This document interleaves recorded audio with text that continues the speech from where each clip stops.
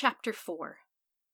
The day of the entrance exam dawned with blisteringly cold winds and overcast skies, rendering the world a muted gray that washed out the natural vibrancy of color.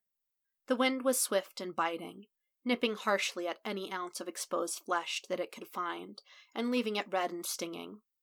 Luckily, Izuku had been obsessive about checking the weather in the week leading up to the exam, and had purchased a scarf marked in nauseatingly bright pinks and yellows to keep his face from freezing. It clashed horribly with the black of his school uniform, but he knew well enough that it served a much higher purpose than being fashionable. Even so, he had at least made an effort to brush his hair, and line his clips up neatly on either side of his head, a rainbow of color marking both sides. He'd placed clusters of tiny stickers underneath his ears, hoping that his scarf and hair would keep them mostly concealed. The potential embarrassment of being mocked for his poor fashion was nothing compared to the relief it provided him. He'd have dumped buckets of paint over his head if he thought it would be sufficient to lessen the burden of the shadows that clung to his limbs. The train he'd taken was populated with scatterings of other examinees, and he shrunk down in his seat the entire time to avoid garnering any attention. Much to his relief, Kacchan hadn't been on the same train, and everyone else had paid him no mind. Staring at his impersonal phone feed was mildly depressing, but it was better than having to make eye contact or small talk. The walk up to the building itself was nerve-wracking, and Izuku struggled to divert energy into walking while also staving off a panic attack. Of course, his usual method of internal pep talk boiled down to listing the absolute worst-case scenarios, which oddly helped mellow him out. If he imagined being struck by a meteor or having villains string him up like butcher's stock, it took the edge off his nerves about the exam. It was foolproof. At least, until he lost focus and began muttering out loud, several vaguely morbid statements intertwined with useless trivia knowledge slipping free without his say-so. Guttermouth would probably single us out, considering her quirk is more suited to single targets, so she might bring Javelin? Wait, wasn't he from the Silver Age? Oh gosh, I hope I didn't get my timeline mixed up, but I was so sure she was in the same era. He noticed about 4 seconds too late that the laces on his bulky red sneakers had loosened, and he was left staring at the upcoming ground with dull acceptance. For quite a while, actually. "Hey, you all right?" A female voice called out to him in a tone more cheerful than any he'd ever heard directed at him before. His immediate reaction was to assume it was mockery, and she had caught him by the backpack and was going to drop him as soon as he looked up. "Sorry about, using my quirk on you without permission." Steady hands gently ribbed him, before the tug of gravity pulled him back onto his own feet. He stared up with bulging eyes at the sweetly smiling girl in front of him, and vaguely admired her hairstyle. "I just figured you wouldn't mind not hitting the ground." Something in her voice... it was teasing, but not malicious. She hadn't hurt him, or made fun of him, but she was teasing, so was she making a joke? Not at his expense? Izuku stared at her in a sort of dazed wonder, before reality snapped him like a rubber band. Sorry, thank you very much." His face didn't know what kind of a smile to pull itself into, so it just became something half thankful, half terrified. "No problem," she soothed, her genuine grin making him feel both inadequate and strangely warm inside. "Hey, good luck on the exam! See you inside!" She performed a cutesy little wave and bounced away, leaving him awestruck in place. He made a strangled noise when she was already 20 feet away, and managed to make his legs move about 5 seconds after. Unfortunately, his foot hooking in front of his leg helped to undo his tentative balance, sending him crashing straight into the bricks underneath him. He landed half on his face and half on one hand that skidded from the impact, leaving the palm stinging and his forehead aching. "Better fucking pay attention, Deku. That's just a taste of the shit you'll be eating later." Midoriya managed to recover in time to see Bakugo's spiky hair enter the building, his heart pulsing pathetically in his chest. He rose with slow, controlled movements, and quietly waved off a few words of concern from other test-takers around him. Kacchan couldn't slow him down anymore. He'd get up, and he'd keep moving, even if it killed him. Izuku eventually shuffled into the orientation room, a fair-sized antechamber. He was pretty sure it was an antechamber, Not that he was really too knowledgeable about architecture. Filled with numerous seats in front of an open stage, he noticed with a spike of panic that the majority of them were already filled, and he scurried to take one far away from Kachan. Before long, someone came up on stage, Present Mike, Izuku's hero research compartment supplied, and began greeting them with so much enthusiasm that Izuku wasn't sure if it was forced or not. Either way, it garnered no reaction, but Present Mike moved on without breaking stride. It was oddly admirable, even if his loud and over-the-top presentation hurt Izuku's ears. Strangely enough, Present Mike kept the explanation pretty succinct, even if he threw in some wacky lingo that Midoriya vaguely recalled hearing from his radio show. The explanation was interrupted partway by an extremely loud and terse boy that Izuku didn't recognize. But the stern, bold demeanor made him wilt a little at the thought of what the rest of the competition would be like. Well, he already knew, didn't he? If there was anyone even remotely like Kachan, then he was pretty sure he'd just pass out before the exam began. No, he had to be smart, to be clever. His quirk, however he could use it to his advantage without hurting others. He would. He'd spent hundreds of hours learning as much as he could about heroes, and quirks in general. He had over 1,000 pages filled with theories and strategies and tactics that he'd burned into his brain, helping him avoid reliance on a powerful quirk alone.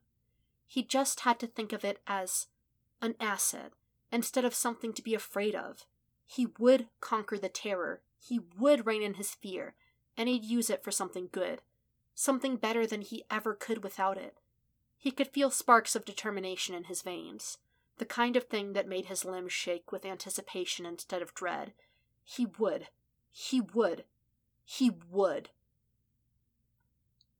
Every ounce of tentative determination in Izuku Midoriya's guts was swallowed whole by rolling stomach acids. His stomach battered the rest of his internal organs as he stared up at the gigantic gate that would lead them into the city block-sized testing area.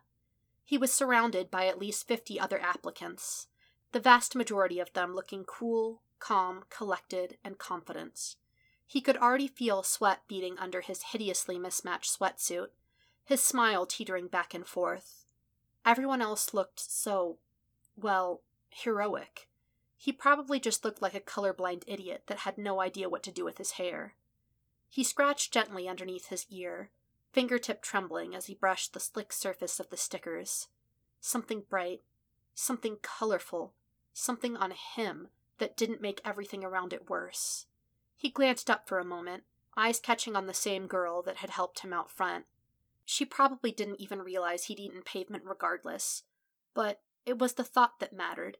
He nervously brushed his scraped palm against the leg of his pants, and made a tentative approach. "Hey!" A voice cut through the chatter, but did not silence it. That could only mean it was directly behind him. Izuku flinched around to locate the source, blanching when he saw the same stern, humorless face that had interrupted the orientation. "What do you think you're doing? Going to bother that girl? Can't you tell she's preparing for the exam? Are you attempting to get her off balance to lessen the competition?" He raised his head at an angle, sunlight glinting off his glasses in a bizarrely menacing display. A vague part of Midoriya wanted to point out that the guy was jumping to a lot of conclusions very quickly, but the rest of him realized that the guy was dizzyingly tall and muscular, so instead he squeaked something in fear, tears already budding forth. No, I just wanted to thank her for..." His defense was cut short the moment Present Mike put himself over the airwaves, his voice as loud and wild as it had been before. At least there were no acoustics outside, Izuku reflected with mild optimism. Which soon became wild panic when he realized he'd completely zoned out and everyone was already running into the course, and wasn't there supposed to be some kind of countdown or something? His upper body threw itself into action before his legs even remembered to move, and he ate cement for a second time that morning. For a moment, he wanted nothing more than to just sob into the ground and go home. Maybe shift his aspirations towards gardening, where he at least couldn't make himself look stupid. But he had to move forward. He had to chase the light. He couldn't let it slip away without even trying. Izuku burst into action with a choked cry, launching himself low across the ground, before even properly righting himself. It wasn't fast enough to catch up, but he could at least get in and clean up any enemies that had been left behind. If he couldn't be the eagle, then he would be the vulture. That poetic line of thinking ground to a swift and sudden halt as a robot burst through the fabricated storefront just 10 feet in front of him, sleek and mobile and about 4 times his size. He blanched at the realization that he couldn't exactly use his quirk without losing most of his basic motor functions and all of his breakfast afterwards, and ducked away with a shriek when the automaton buzzed towards him. But something else buzzed as well, a high-pitched noise that was instantaneously followed by the robot bursting into scrap and an explosion of dazzling light. Izuku ripped his head around to see a boy with extremely carefully coiffed hair and a giant silver belt around his waist that was slowly dimming in the center. He managed a questioning noise when the boy winked at him, his voice rising in something of a French accent. "Bonjour, mon ami. Gracias for the assist. I like your hair clips, too. Such a shame I won't be seeing much of you from now on." The boy laughed and skipped away, firing brilliant lasers down on a side street. Isn't that Spanish? Midoriya wondered out loud, because his thought process had hit a fatal snag. Until the sound of further explosions sent the gears whirring. He didn't have any points. It'd been like 4 minutes, and he hadn't done anything. He spun around to look for a route that wasn't littered with robot cadavers, only to spot the same girl that had helped him earlier. She had 6 of the enemies suspended in the air, and she made a very deliberate motion to send them crashing and exploding back to the earth. A gravity quirk, his mind supplied, extremely unhelpfully. He was utterly overwhelmed by the increasing sounds of battle around him, his arms itching and his fingers shaking, and he just needed a minute. 1 minute. He just needed to think without something loud and terrifying happening. His prayers were answered when the tide of robots stemmed and sputtered out, students glancing around warily. He was probably the first to spot it, he realized dimly. After all, he was the only one shaking in bone-rattling terror at the sight of the... He wasn't very good with judging height, but the buildings around him averaged at about 12 stories, and considering that the robot was at least 1.5 stories taller, 137-foot-tall metal abomination that had just emerged from the ground and knocked over several buildings. The resulting dust storm was enough to catch the other applicants' attention, a cacophony of conversation bubbling for a few moments before it popped and they scattered. Midoriya should have done the same, should have turned tail and looked for greener pastures, because it was worth 0 points. But he was frozen in place, and he was going to fail if he didn't get even a single one. Fail! He would fail, a useless, worthless failure, just like Kacchan said. He was always right. Always, always, always. Help! Izuku emerged with a gasp from his spiraling panic. His chest thumping with uneven breaths at the sound of a call for assistance. His gaze tore through the street, stopping on the same gravity girl, trapped underneath a massive piece of rubble. His heart skipped at least 100 beats, because he was sure it had stopped. Why couldn't she lift it? Was she injured? The 0 point was coming, and he had to... Izuku sprinted down the street with as much speed as his gangly legs could take him. Swift and sure-footed in a way he could never manage when he actually paid attention.